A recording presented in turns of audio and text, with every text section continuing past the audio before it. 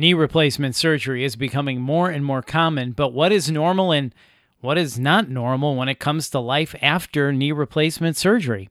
So let's find out with Dr. Jeffrey Stambo, UAMS Assistant Professor, Department of Orthopedic Surgery at the University of Arkansas for Medical Sciences.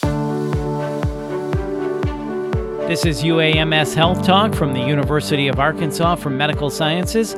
I'm Bill Klaproth. Dr. Stambo, thank you for your time. So how would I know if something is wrong with my knee replacement? Well, Bill, while the majority of patients, over 95%, do very well after a knee replacement, there are a small percentage of patients who will experience a complication.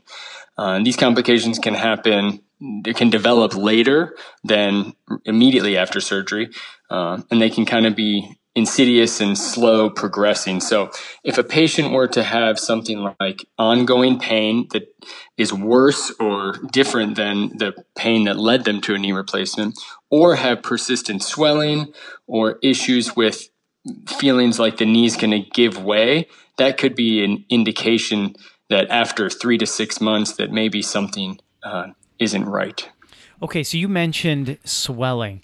If my knee is swelling, what is a normal time frame for that knee to swell? Yes, it is very common, and it's actually expected. We counsel patients that after a knee replacement, your knee will be more swollen than your other knee.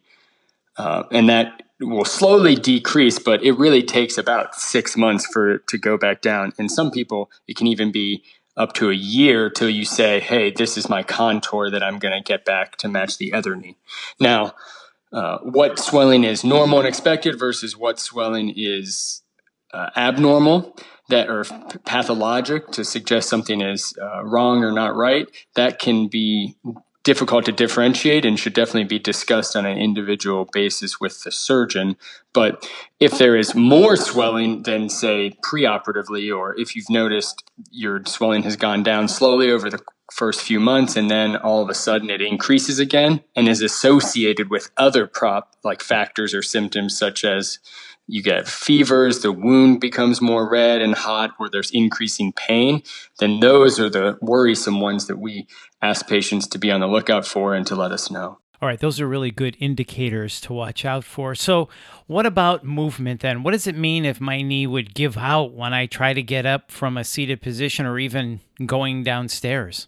Yeah, well, while most patients do very well from knee replacement, and even in the recovery period, the first 4 to 6 weeks is really focused on regaining the strength in your quadriceps, which is that muscle in your thigh, in the front of the thigh, that allows you to straighten your leg. That muscle, it does take a little while to recover because you have to cut into it to do a knee replacement to some degree. So say it's after those 4 to 6 weeks and you're a patient still having difficulty where they feel like their knee's shifting or they can't trust it, that could be indicative of something where they have what's called instability. And instability can be due to mismatch of the implants, or a ligament could have worn out, or there could just be imbalance in terms of the tension of the ligaments in when the knee's straight versus when the knee is bent. If there are some issues like instability, as you were mentioning, or potentially even something that would need further surgery, is there something someone can do to try to avoid a further surgery? Yes, like as you alluded to, the other sort of things we worry about are obviously infection. And that probably comprises the 1% to 2% of problems that people see. But the other one is this instability that you talked about.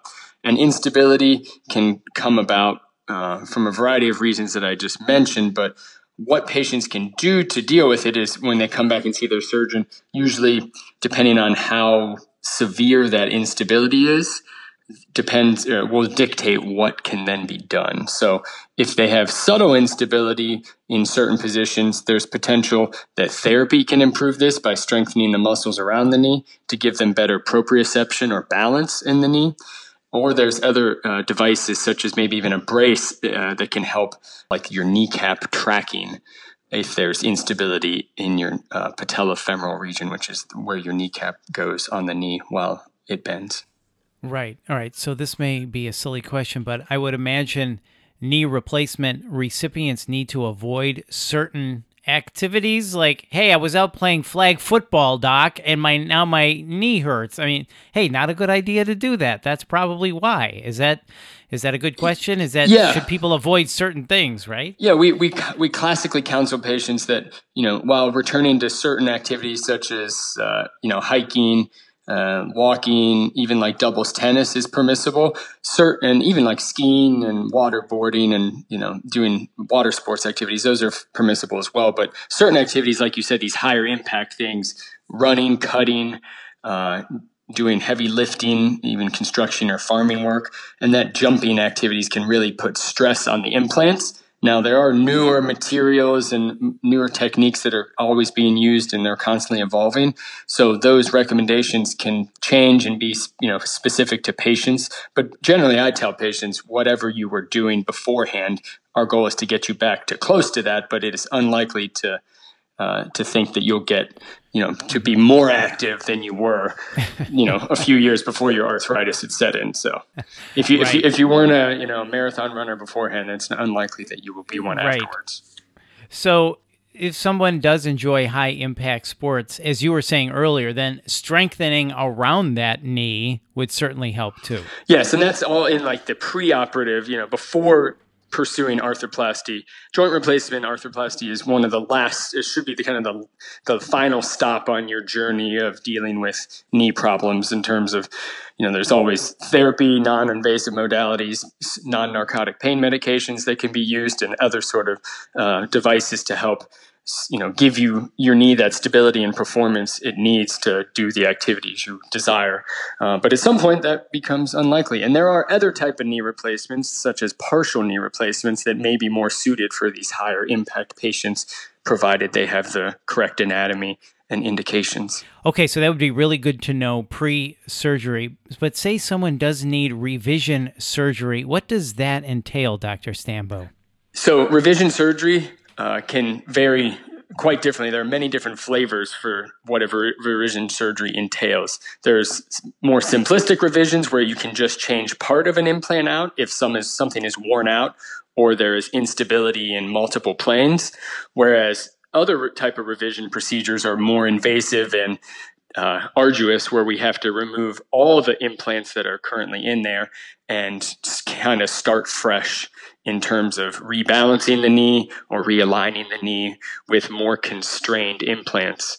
And these more constrained implants will hopefully make one's knee feel a little more sturdy and be more solid to allow them to resume their activities and get back to their lives. And that is what's most important. Dr. Stambo, thanks for your time today. Yeah, thank you for having me. And if you'd like more information, please visit uamshealth.com, or you can call Dr. Stambo's clinic at 501-526-1046. That's 501-526-1046. And if you found this podcast helpful, please share it on your social channels and check out the full podcast library for topics of interest to you. This is UAMS Health Talk. Thanks for listening.